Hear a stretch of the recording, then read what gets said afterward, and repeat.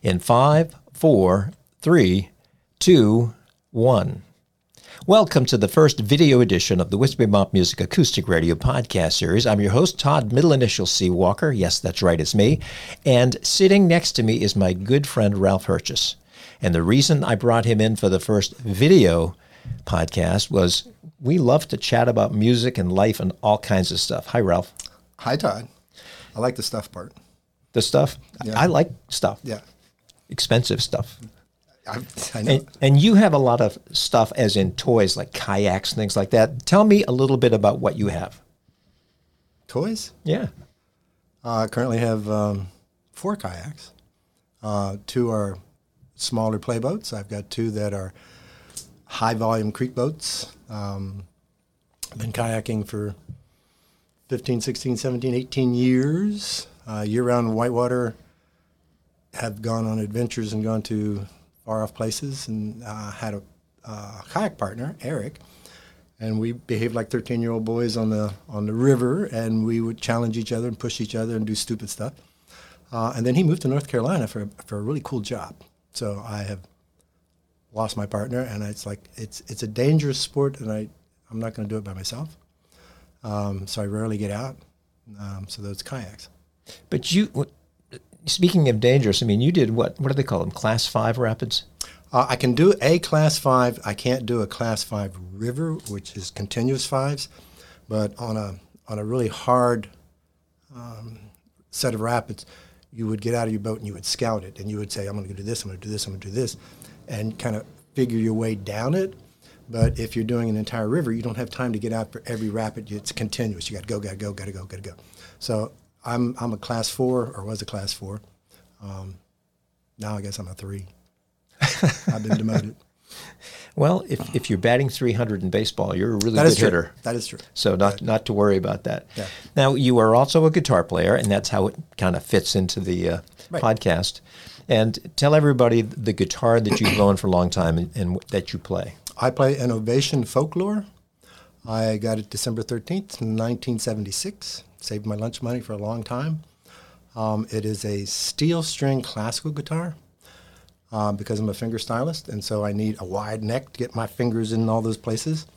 And it costs a lot of money, and even now they sell for a lot of money. It's a wonderful guitar. Sounds beautiful. The technology, of course, is dated, but that's my baby. Well, for someone who likes to play outdoors in the backyard or go to the beach or whatever, that, what's it called, Dynacord or something, Lyricord or something like that, plastic back, which from what I understand was the material that they used to make helicopter blades. So it's extremely strong. I didn't know that. It means it's not as susceptible to humidity changes like an all-wood guitar would be. Okay. And I've owned 2 or 3 Ovations. I have that one I told you about that's sitting on the floor right over there, which is their first foray into traditional shapes with wood back and sides. Very inexpensive. Sounds actually pretty good. Mm-hmm. I have to have a little work done on it to intonate it a little bit better. But Ovation, I mean, everybody played those back in the day. Cat Stevens, Glenn Campbell made them famous. Yes, he did.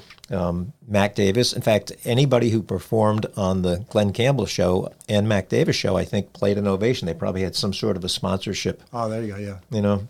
Nancy Hart. She played one. America played one for a while. Played one, yeah. Jim Croce played. They were the thing. I can remember going to and I've forgotten the name of the music store in Bangor, Maine, when I was at the University of Maine with my older brother and my buddies, and we would go in and drool over the wall of Ovation guitars because they were the thing at that point in time. Yes, they were the thing. Yeah. And you don't see them as often. No, I've only seen 2, actually, since I've been out playing. It makes you unique. Yeah, I like that. As if you didn't know that before. That's right.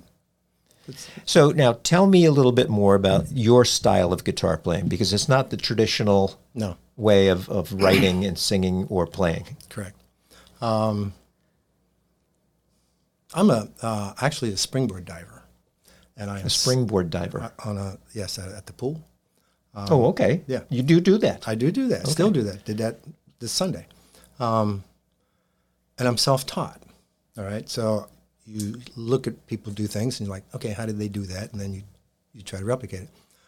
I am self-taught on the guitar. the two buddies that I had in college, which is when I began playing, they were doing original music, though they knew covers as well.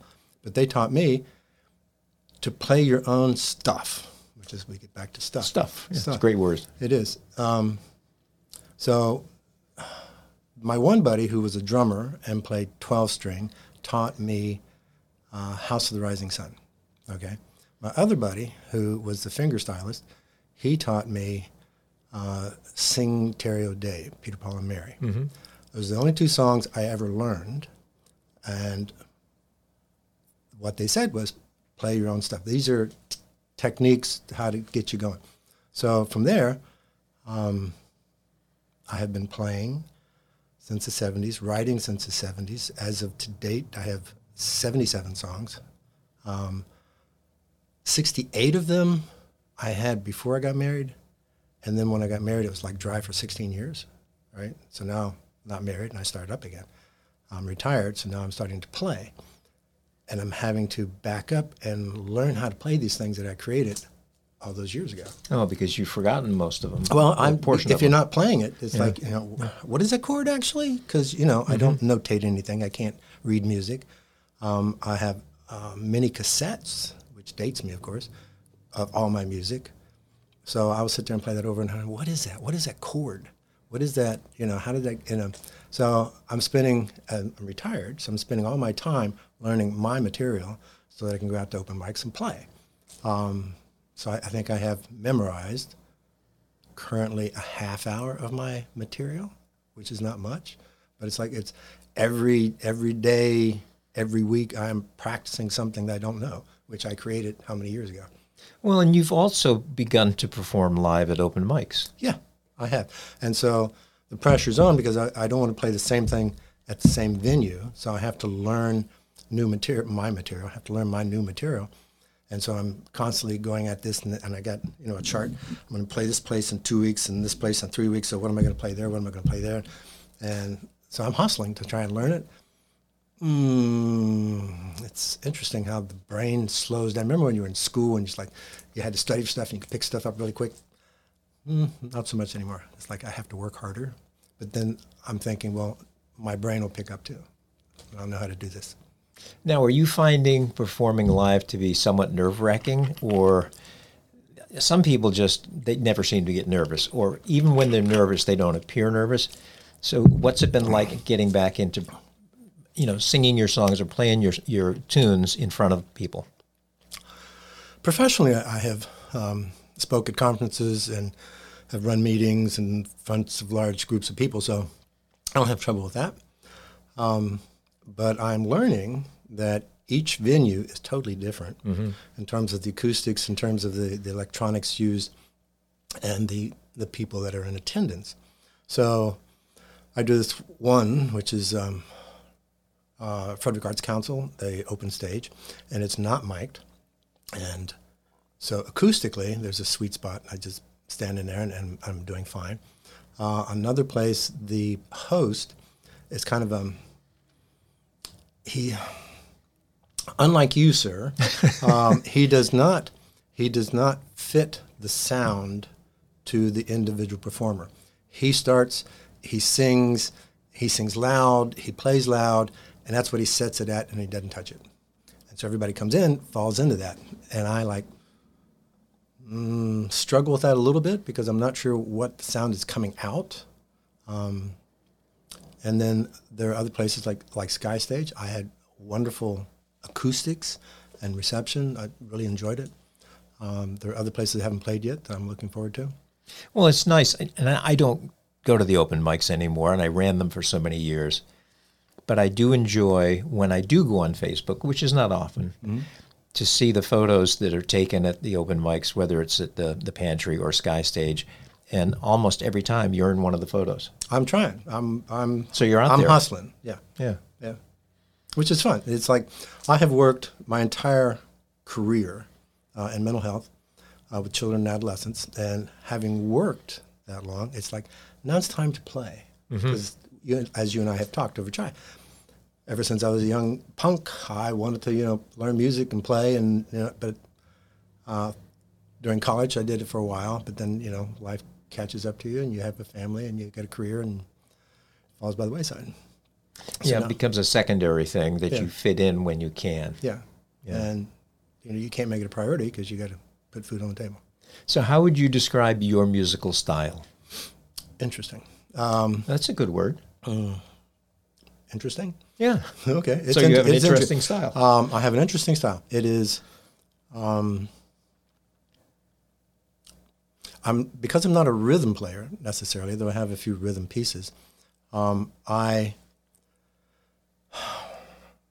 don't work within the box that a lot of people will do when they finger. I play up and down the neck, so my creations are non-traditional in their makeup. So I may start up here and be ending up down here, but it's melodic and it works. And then the lyrics to these compositions vary tremendously. I have some very dark songs. I have some very light songs, very happy songs. Because my passion has been philosophy. Wanted to be a philosopher when I was in college and ended up going into psychology because, once again, if you go philosophy, what are you going to do but teach philosophy or make pizzas? So, psychology, at least you could earn a living, which is what I did. But my passion has always been philosophy, and I read a lot, or I did back in the day. And so some of the subject matters that I write about are, political, social commentary. The plight of children is always on my mind. Like right now, going forward and learning my music and getting back out into presenting, I would like really, really, really a whole lot to figure out how can I circle this around to help kids, because that has been my life's work, I guess. And there's got to be a way that my performing, my music can help children somehow. I haven't figured that out, but that would be my wish.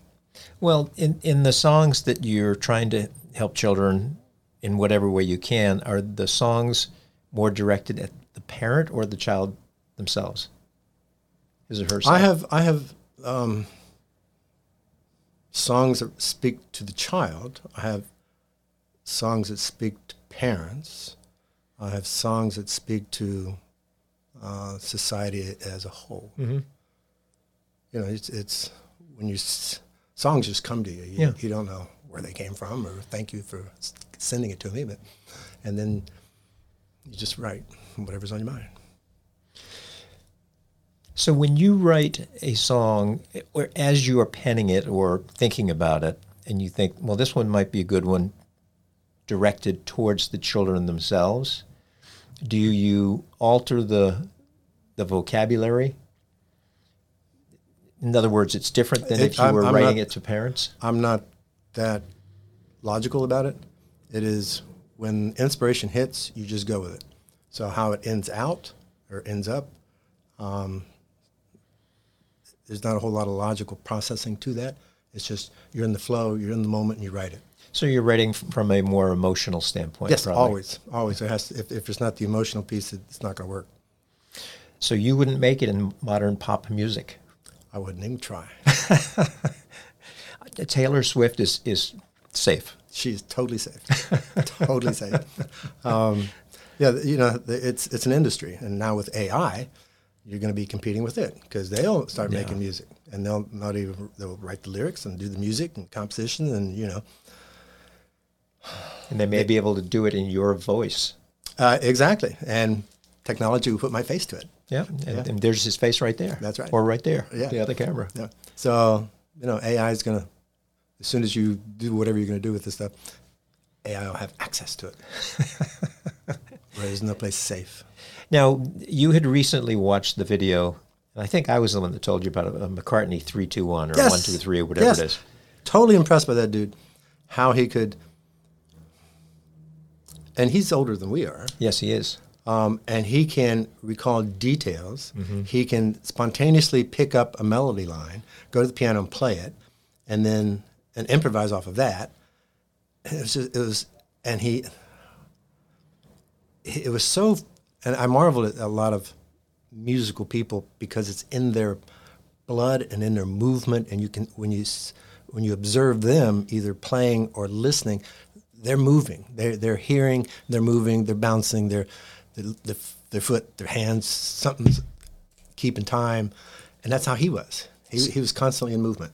Singing with your body. Yes, singing with your body, whether you're actually singing or not. But yeah, I am very conscious of that because I don't, evidently, the few videos I've seen of myself performing, I don't move much. And I have friends who their feet are like dancing while they're doing it. And I've been trying, not so much in the last 3 years because there wasn't as much live performance because of the pandemic. But prior to that, I was attempting to at least tap my foot or move my knee side to side or turn slightly or something. And I find it very foreign to the way I perform. So I don't want to be a statue. In earlier discussion, we talked about guitar doodling. Yes. I think your term was noodle, but I heard it, and because we both do art, I thought of doodle. And so I do guitar doodles. And when I do a performance, I start with guitar doodle, and all I do is I just start making stuff up on the fretboard. No preconceived idea at all, but it gives me an indication of whether I'm in focus to this performance, if I'm having trouble with the ability to compose on the spot, then I may reconsider the song performance that I'm about to do and maybe do something that's not as technical, because a lot of my stuff is technical. I have to hit notes all over the place. And so months ago, it was in the fall, and I started with sunset, and I would sometimes have a drink, but I would watch the sun go down. I love twilight. And while I did that, I would just make up stuff on the fly on the guitar. And then I said, I need to master this more. And I started putting on my guitar strap and going into the other room, and I would guitar doodle as I would walk, and I'd sway, and I'd move, and like you, trying to bring movement into what I'm doing. And I have a couple songs where it's like they're really bouncy, and I can sit there and I can do this, and it's like it flows.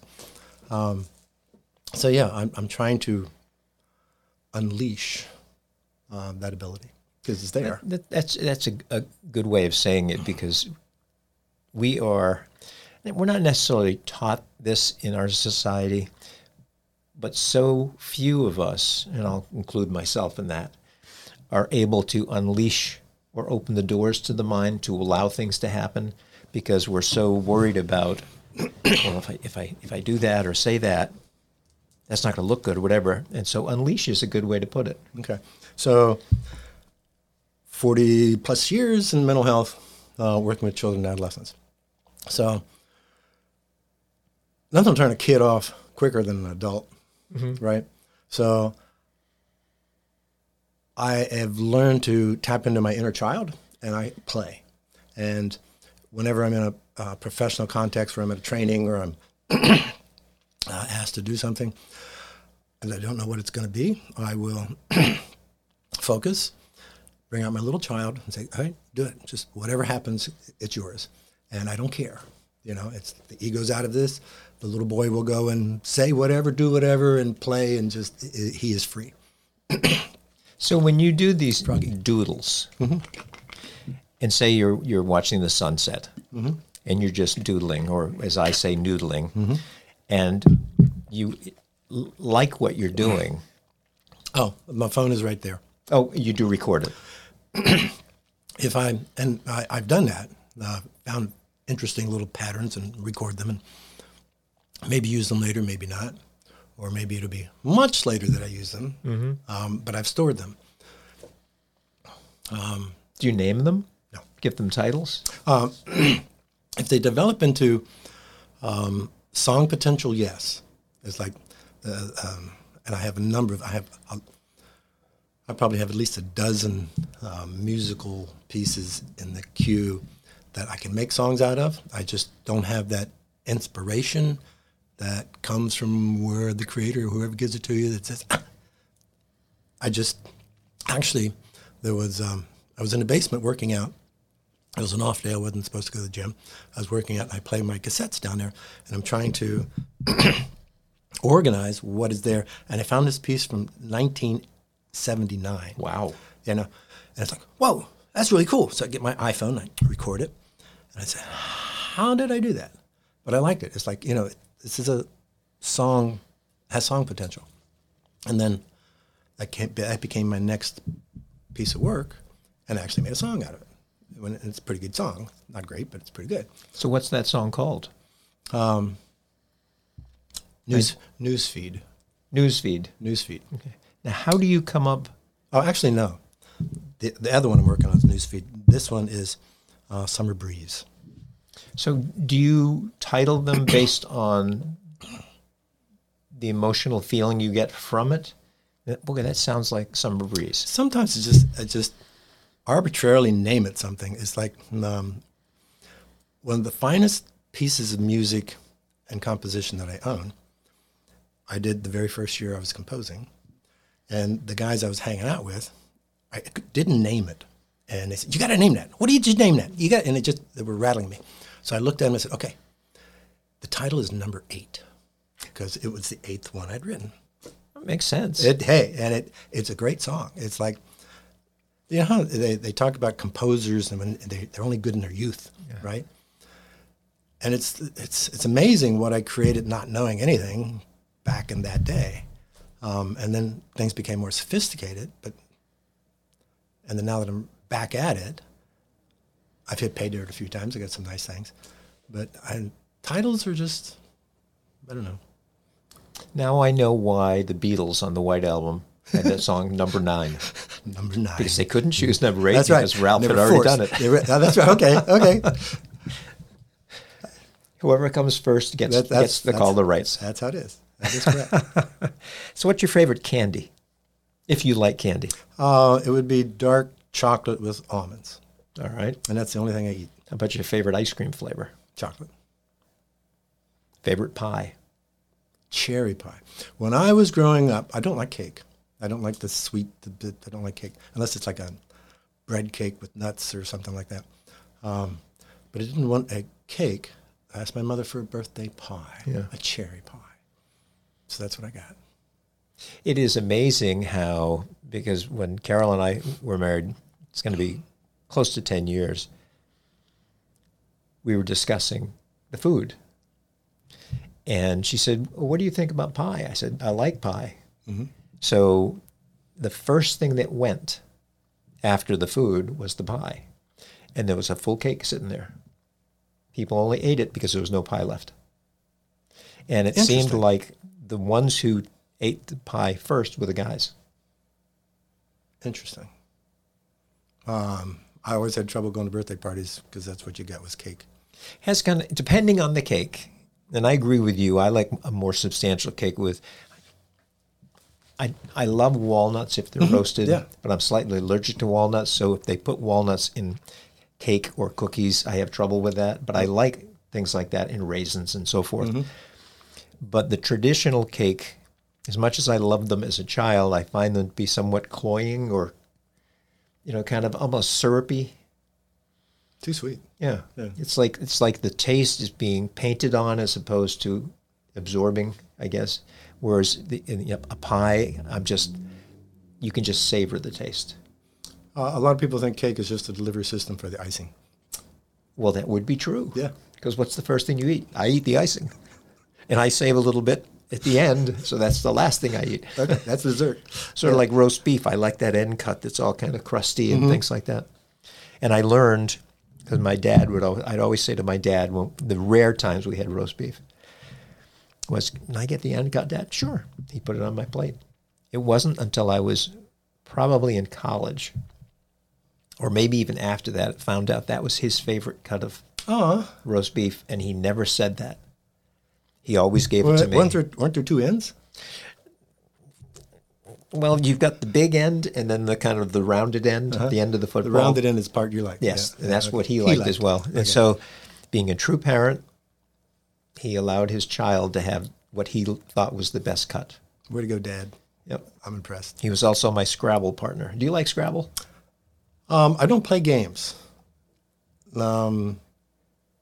particularly. I will. And of course, I have 2 children, so I have. And I got 2 grandchildren, so I will, but not typically.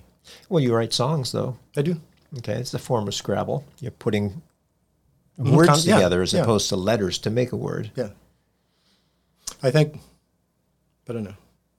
Don't do games. So, not board games, not sitting games. In that of the you said 77 songs and about 60 some odd were written before you were married. Correct.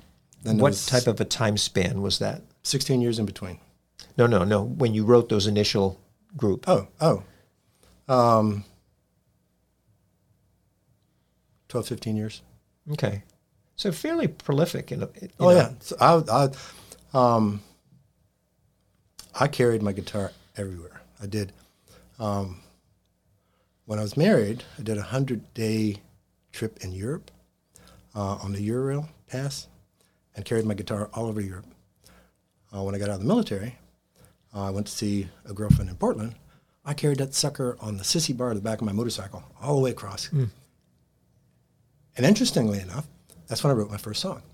On that trip out there to see my girlfriend in Portland, I wrote a very just basic kind of a tune, but it was my first. Oh, cool. Yeah. Now, was this the same Ovation that you have now? Oh, I would not put that on a bike, no. No. What did you have then? Yamaha? No, I think it was it's like a silver tone. Yeah. Yeah. Yep. So it's like, it took me a long time to save up my lunch money for the Ovation. I was reading an article in Fretboard Journal over the last couple of days because a lot of times if I don't have a novel that I'm reading, and I like to read before I go to sleep. Oh, yeah. The Fretboard Journal, it's more feature articles as opposed to the short 1 page, half a page thing you get like an acoustic guitar magazine. And there was this, I guess he's a performer, but he also likes to take old beat up guitars and put them back together. Not necessarily, he's not restoring them, he's just making them playable. So he may add a neck from a different brand guitar. And one of the ones he loves to work on is Silvertones. Oh, really? Yeah, and a lot of those older guitars, they were built by 1 or 2 companies, and the early ones, before the late 1950s and early 1960s, when the folk craze hit and the guitar craze, they were actually fairly good guitars.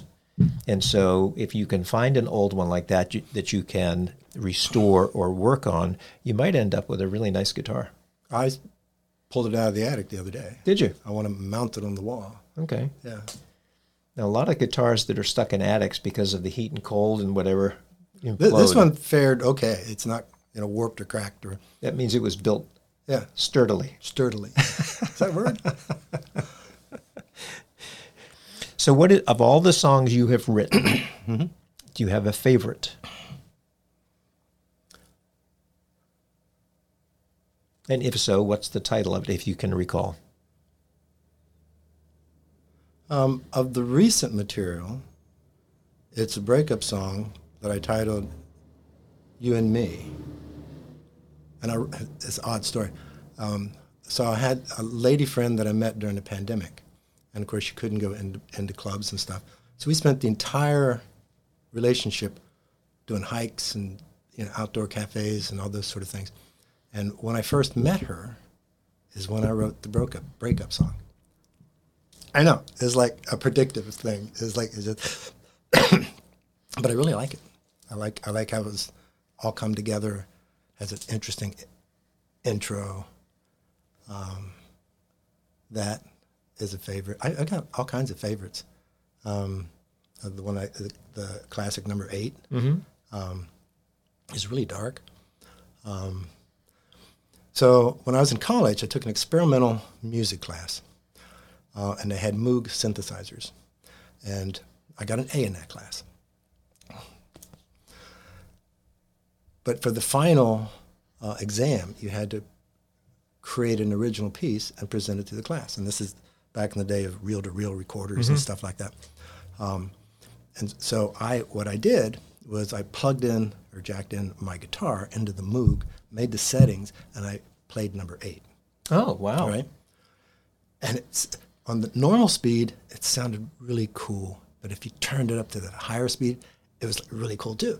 So I said, I'm going to play my final, turn it in, but I need to play it on both speeds because it's an interesting sound on depending on how you do it. So I played it, and it just baffled everybody. And the teacher just had to know how I did that. How did you do that? How did you do that? And then when I told him I jacked my guitar in, he was pissed. Why? Because I didn't use the keyboard. Oh. They're keyboardists, and I'm not a keyboardist. It's like, no.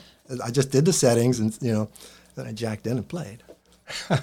You would think, and this was a pet peeve I've had my whole life with teachers, professors, whatever, is they want you to be creative. Within this box. But it has to be within their box. Yes. And I'm not in the box. I'm not in the box. Not musically. Now, many of these things you have on cassette? Mm-hmm. Yeah, I've got years and years and years and years and 30-some cassettes. Maybe what I will do is I do have a cassette player, and I'm trying to remember if I can feed that into my computer. If so... Well, not to cut you off, but I bought a machine that I can transpose that to digital. So that is my intention. So I've been cataloging what's on the cassettes and finding the clearest version of a particular song, because I'll do a song, maybe that same song 4 times with them, right? And then digitize it. Mm-hmm. So that is my intention, to catalog it all and then pick them out. And then at the same time, I've been fishing for new material, because there's old stuff in there that was cool. Well, and I'm sorry, folks, we don't have any of Ralph's recordings for this podcast, but maybe in the future we can revisit that and have some sound files, and you can chat about them, because now that my brain is going, I wonder what number 8 sounds like. I wonder what Summer Breeze sounds like. And no, we're not going to take your phone and play it into the microphone. Because they're on my phone.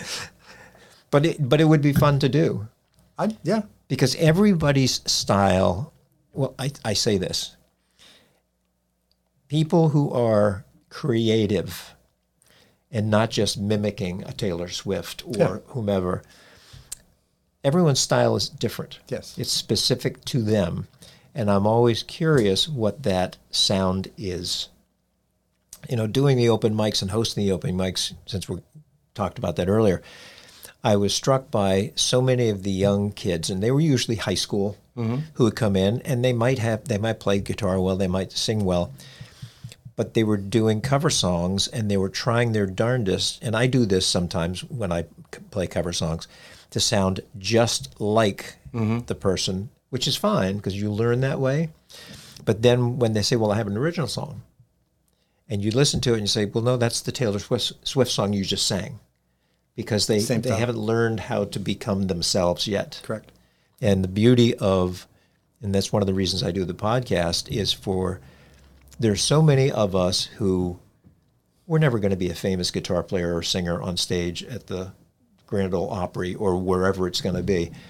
And so the open mics were one way to get people's music out to others or the public. Mm-hmm.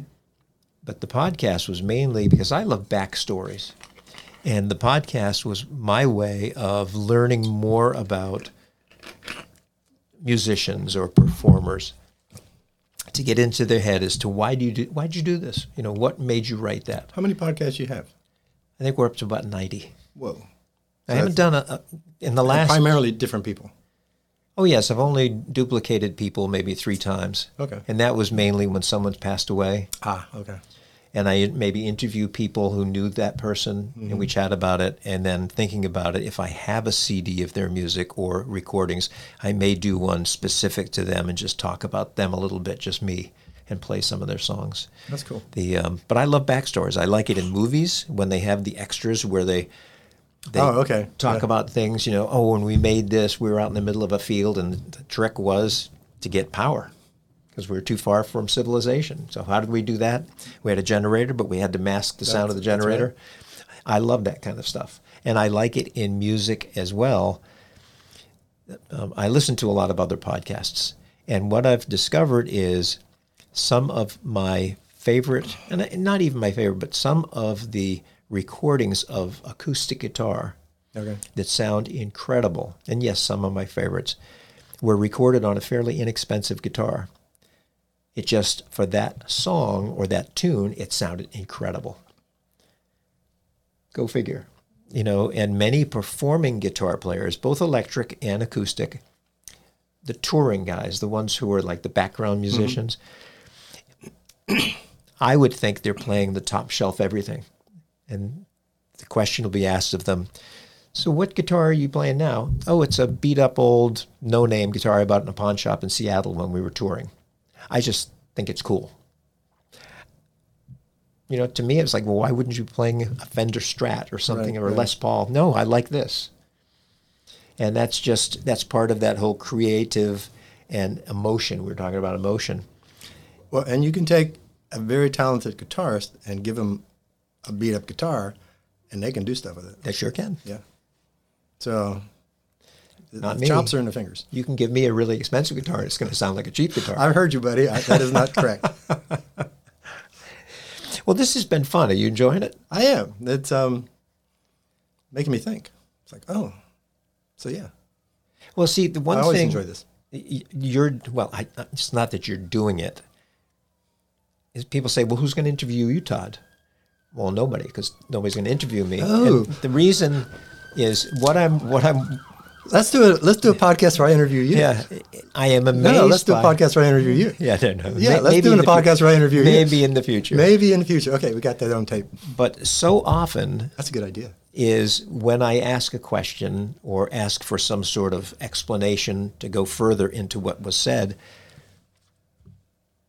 I can tell that the person who I'm speaking with has thought about it or is thinking about it as they're speaking. Mm-hmm.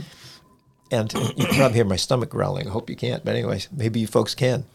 My chai's not holding me yet. Oh. But anyway, my concern would be, because I love to chat, as you know, blah, blah, blah, blah, blah. 2 hours at a clip, easy. Yep.